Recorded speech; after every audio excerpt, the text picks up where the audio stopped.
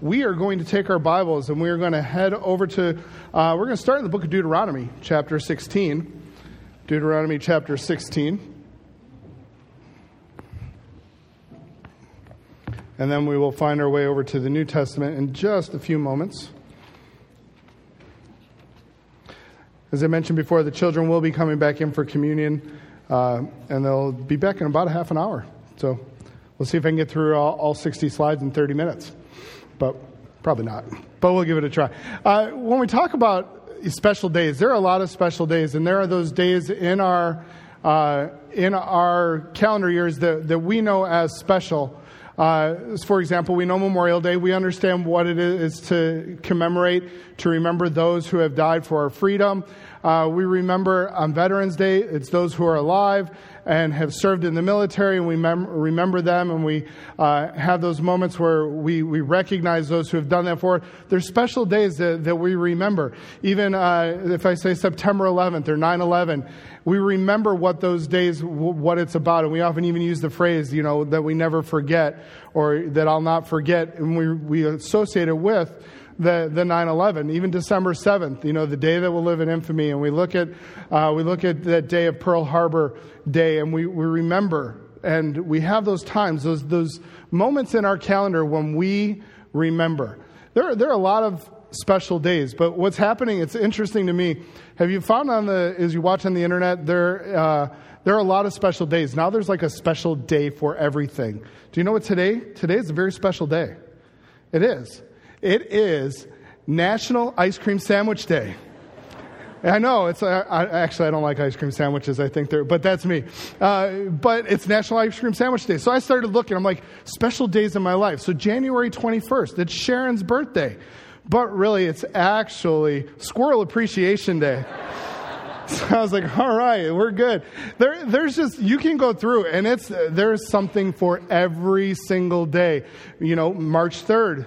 Or March 14th, Pi Day. For those of you math geeks out there, you love that day. It's 314, it's 3.14, whatever, and that's all I ever know, and that's all I have to know for pi. You've got it. Did you know that December 25th isn't Christmas? It's actually Alphabet Day. There's no L's. I know, it's like, really? But you're supposed to write all your communications on that day, not using the letter L. We've cheapened some really good holidays with some really stupid special days. But I think that can happen to us in our lives. When we look, I like this one. I was really hoping today would be National Talk Like a Pirate Day. September 19th is. Because in the lesson I have like 4 R's about communion. But, that was for you, Dylan. Give me a nice groaner dad joke right there. But I think we've become so trivial sometimes with special days that we tend to lose the significance of certain things. And when we come to a special day, when we celebrate communion together, it is a glorious day. It is a wonderful special day that our Savior has set aside to say, do this, and do it for a specific reason. And we can't forget why we are coming to this table. Why we are taking the time. We don't just do it because we have to fulfill a ritual. We don't just do this because it just sort of has to happen. This is a special, thank you. You got my text. I texted in church. I'll let it be known. I texted, but thank you very much. And so as we come to communion, and we look today, we come to this table. Communion is a special day. In fact, we're going to end up in Luke 22, and we'll end up in 1 Corinthians 11. 1 Corinthians 11 is the passage we often go to read about communion during the service. But what is the backstory? Everyone has a backstory. We love backstories. We like movies that have backstories, and that seems to be one of those special things. But what is the backstory to communion? What is it about? What is its purpose? What's driving? And even, is there a heritage? Is there a lineage to Passover or to communion that helps us to understand a little bit more? And there is. When we look at communion's backstory, we have to go all the way back into the Old Testament and look at the Passover. And look at what happened during that time. Deuteronomy chapter 16 and verses 1 through 3, it talks about that there is a time when they are to observe this Passover celebration in the month of Abib. Keep the Passover unto the Lord thy God. For in the month of Abib, the Lord thy God brought forth out of Egypt by night. Thou shalt therefore sacrifice the Passover unto the Lord thy God of the flock of the herd in the place which the Lord chose to choose to place his name there. You shall eat no unleavened bread with it. 7 days you shall not eat unleavened bread therewith, even the bread of affliction. For you came forth out of the land of Egypt with haste, that thou mayest remember the day when you came forth out of the land of Egypt all the days of thy life. And so Moses here, under the inspiration through God, is saying, this is the day we're going to celebrate the time when God brought us out of the land of Egypt, when the Passover lamb was sacrificed. And he says, this is going to do it. What's interesting is when you read the Passover section here, it talks about keeping the Passover. There's going to be a sacrifice. There's going to be this unleavened bread. And then even at the end, it says that you may remember the day. When we fast forward into Luke, and let's jump over to Luke chapter 22. Luke chapter 22, you start getting some of that same verbiage, that same idea, when you start to hear what Christ is talking about. He's talking about doing things in remembrance. He's talking about there's going to be a sacrifice. He's talking about that there is going to be something that you are to keep and to maintain. And so that happens when we get to Luke 22, verses 7, 19. You see it on the screen there, but also hopefully in your Bible, if I can ever get there. It comes after Mark, right? No. All right, there we go. Luke 22 and verse number 7, it talks about that the day came of unleavened bread when the Passover must be killed. So you're tying back into Christ is coming in and the disciples, and they're going to be celebrating this Passover feast that they were commanded to as Jews. And they have this, the killing of the lamb. They have that they're going to take the bread in verse 19, and Christ is going to give thanks, this unleavened bread, and they're going to give it to them. And he's going to say, this is my body. Why? Given for you in remembrance of me. Some very similar terminology. And so as we enter into communion, as we start talking about this opportunity that we have, there is a purpose. Just like there was a purpose for Passover for the Jews to remember what had happened, how God had provided this lamb. The same is true as we come to this table, that we remember that God has provided a lamb. That God has provided that sacrificial lamb that we so desperately needed. So communion's backstory, we see it there. It's important to remember, though, that there is the event of Passover, there is the feast of Passover. Some of you went through our foundations material a few months, about 6 or 8 months back. Now, we covered a little bit of this. That there is the event of Passover, that is that night when the death angel comes in, that last plague, and there is going to be the Passover. The feast of Passover celebrates the event of Passover. It remembers that time. So when we look at the event of Passover, remember just a few things about Passover. The event of Passover, it occurred in Egypt as a one-time event. It was once for all. It was not multiple times. The feast occurs multiple times, but it points back to a once and for all event that took place. The event of Passover, it took place for those individuals to escape the impending wrath that they were going to face on all the firstborn. Verse 12 back in Exodus. It looks and it says this is what the purpose was. Even as we come to communion, we get that opportunity to remind ourselves that through Christ, we have escaped an impending wrath upon our lives. That I deserved the wrath of God poured out upon my life. But through Jesus Christ, the sacrificial lamb, the blood that was shed, it provides for me that escape, that salvation that I needed. So during this time, the sacrifice was to be made. The blood of the sacrifice was to be applied upon the lintels of the doorpost. So it wasn't just we did, but there was an application that had to occur. That blood was a substitution. It was a covering, an atonement for the trespasses of those in that house. It covered them so that when the angels saw the blood, what does it say that he did? He would pass over them. And so we get that term, that idea of Passover. The same is true. I deserve that wrath. But because of the blood of Jesus Christ cleansing me and covering me, I do not face that wrath because God sees Christ's righteousness over my sins. He sees his robes over my unrighteousness. And so we have this event, and that's where the Feast of Passover then remembers, it commemorates the event. When we talk about this Passover lamb, when we see who it is in the Bible, Christ is this new Passover lamb. He is the one who, for us, he provides salvation for those of us who are sinners, which is all of us. But for those of us who believe on Jesus Christ, he provides that atonement, that covering, that substitution.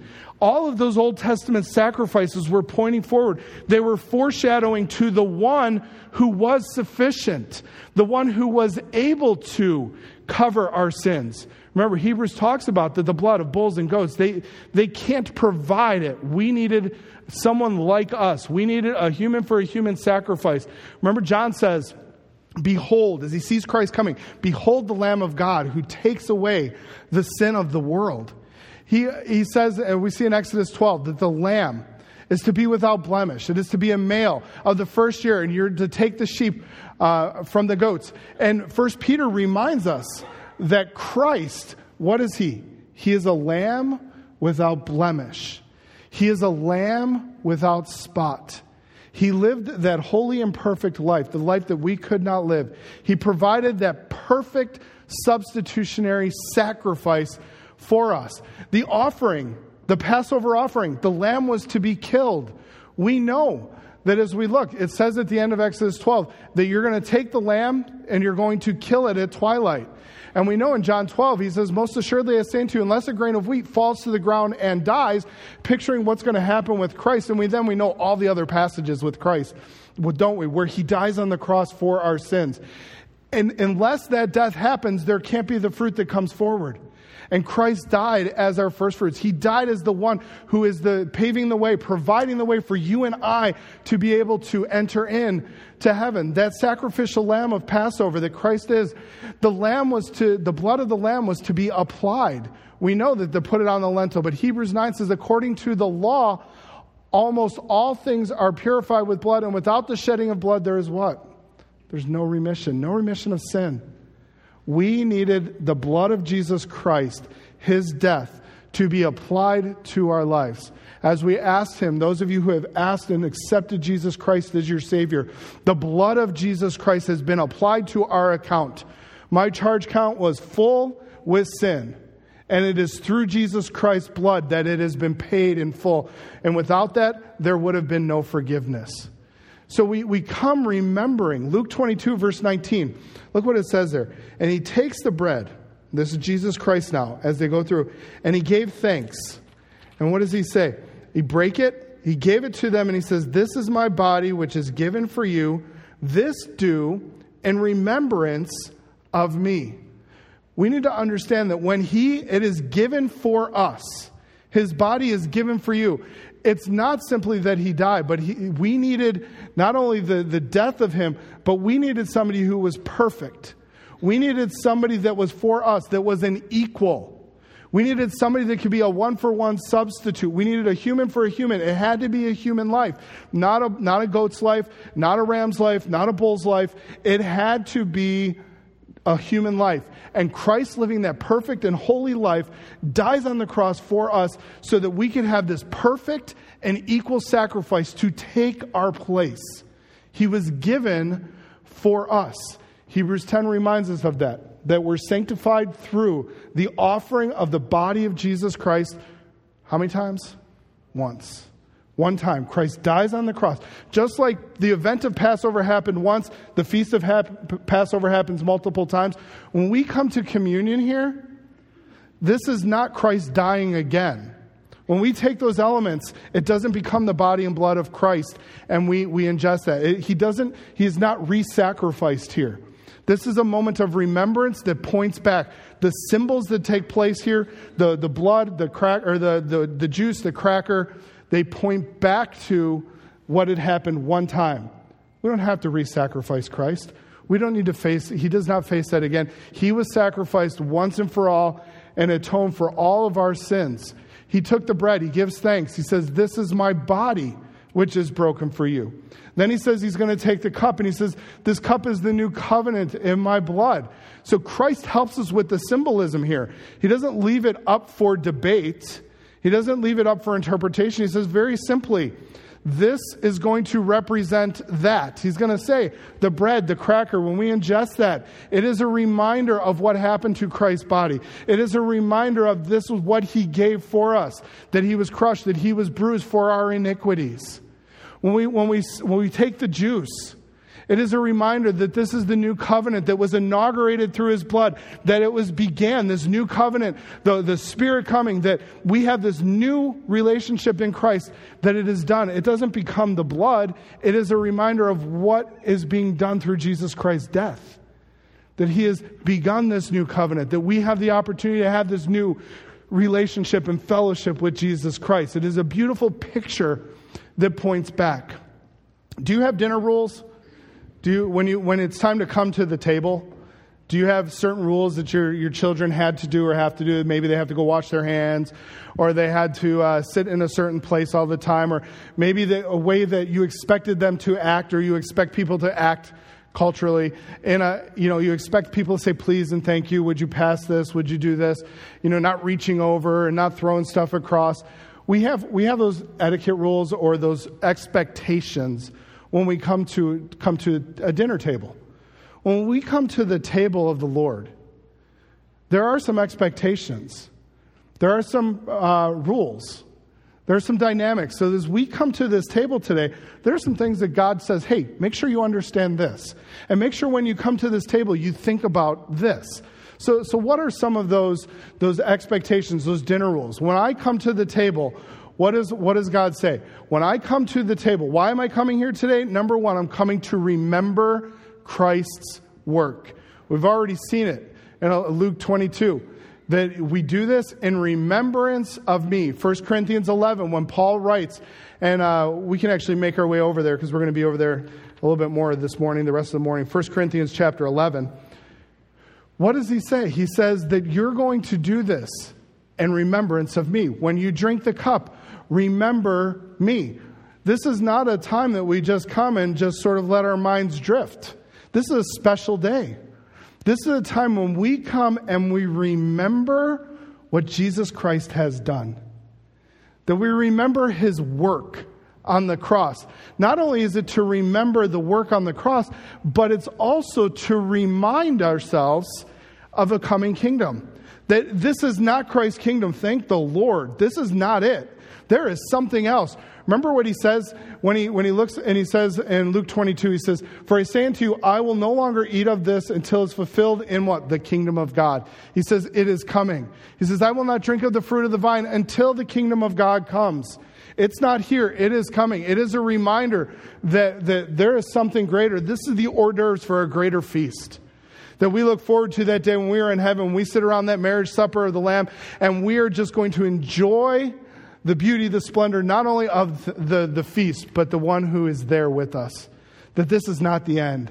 So as we come here today, we remember what Christ did, but we look forward to that greater home, that greater time when we will be freed from all the pain and all the sorrow and all the struggles and all the sickness and all the pandemics and everything else. But we can look forward to that time when we will be with our Savior. It is a celebratory time because there is something far greater coming for those who are believers in Jesus Christ.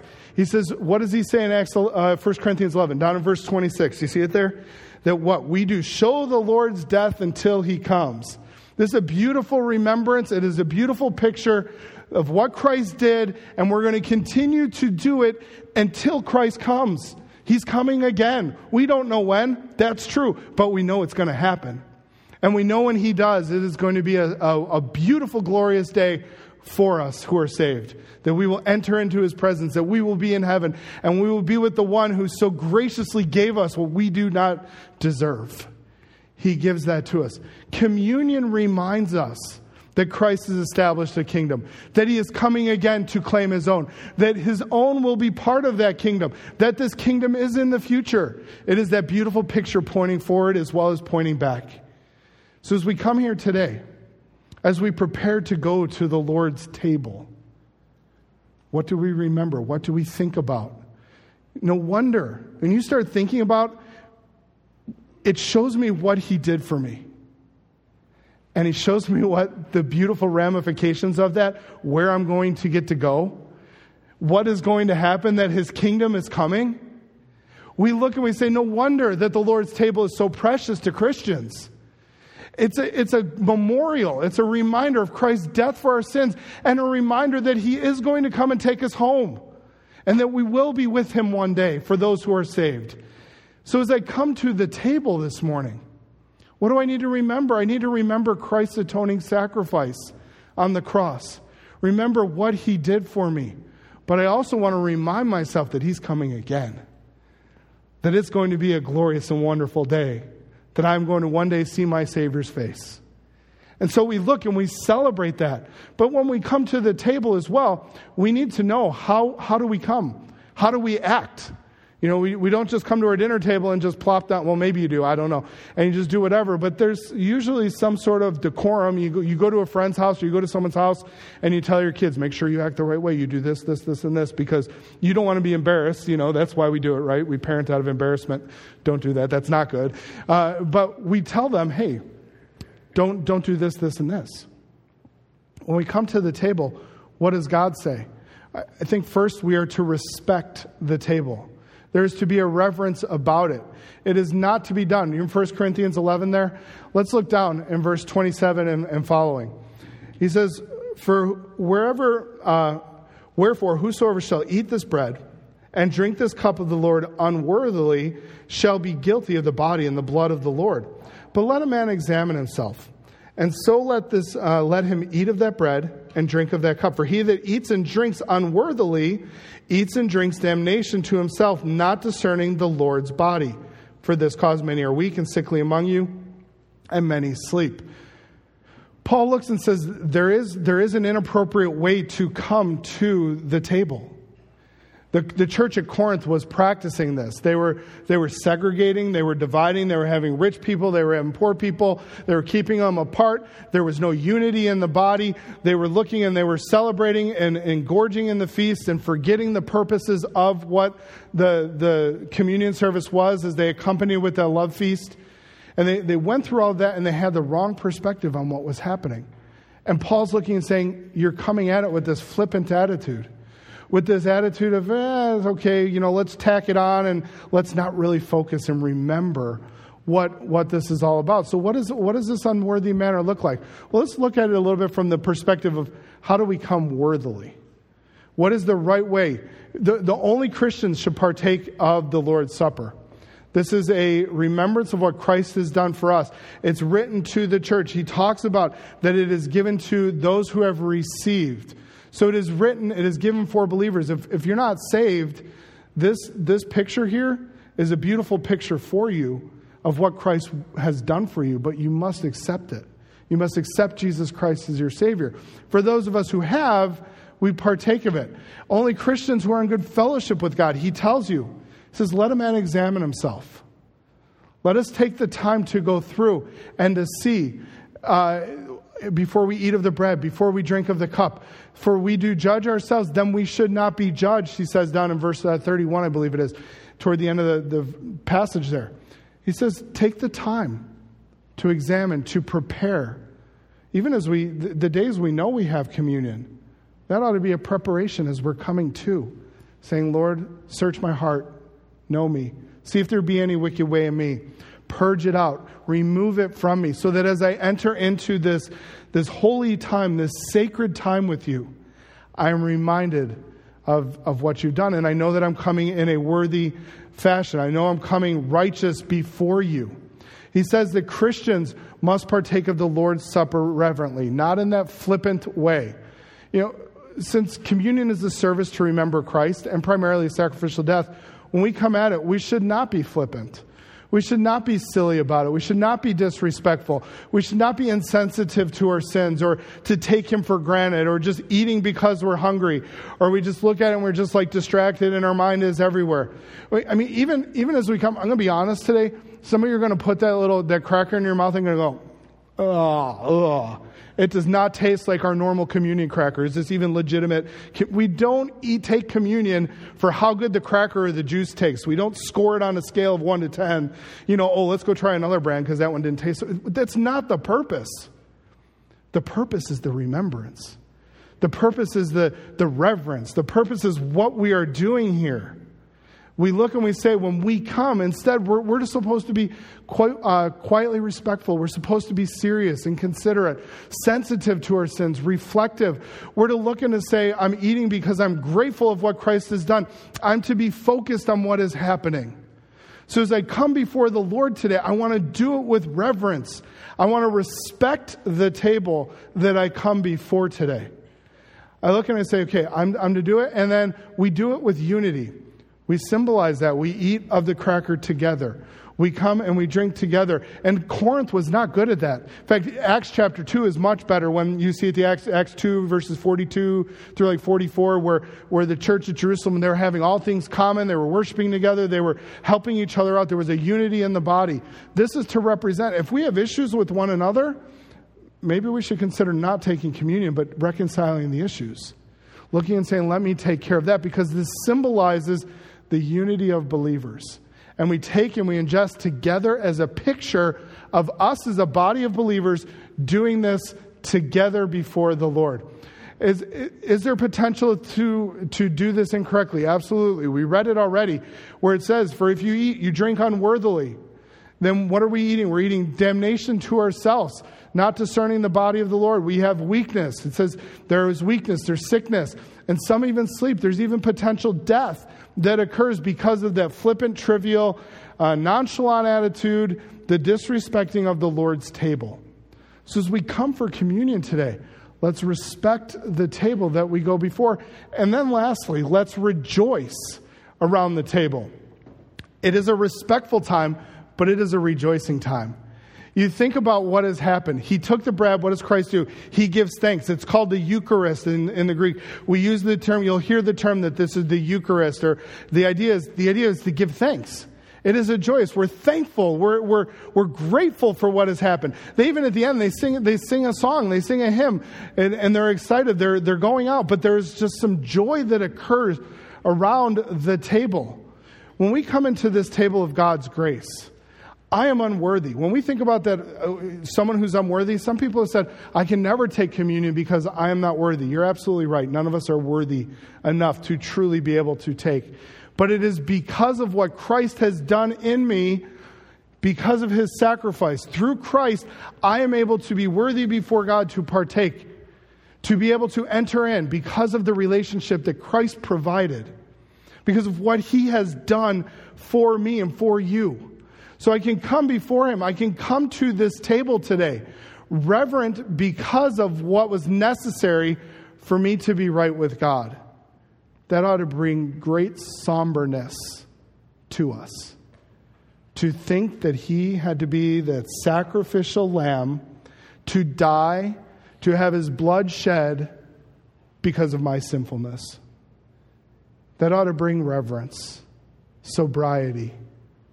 And yet at the same time, there is a rejoicing in our hearts because of what has been accomplished in me through Christ. That he did change me. That he did take my sins, though they were scarlet, they shall be white as snow. That he took my wretchedness and he makes me beautiful before God. That he takes my clothes of filthiness and he puts on his robes of righteousness. There ought to be rejoicing. It ought to be a celebration. And so as we have that opportunity to sing today, as we have the opportunity to remember, to reflect, let's take those dynamics and let's celebrate communion together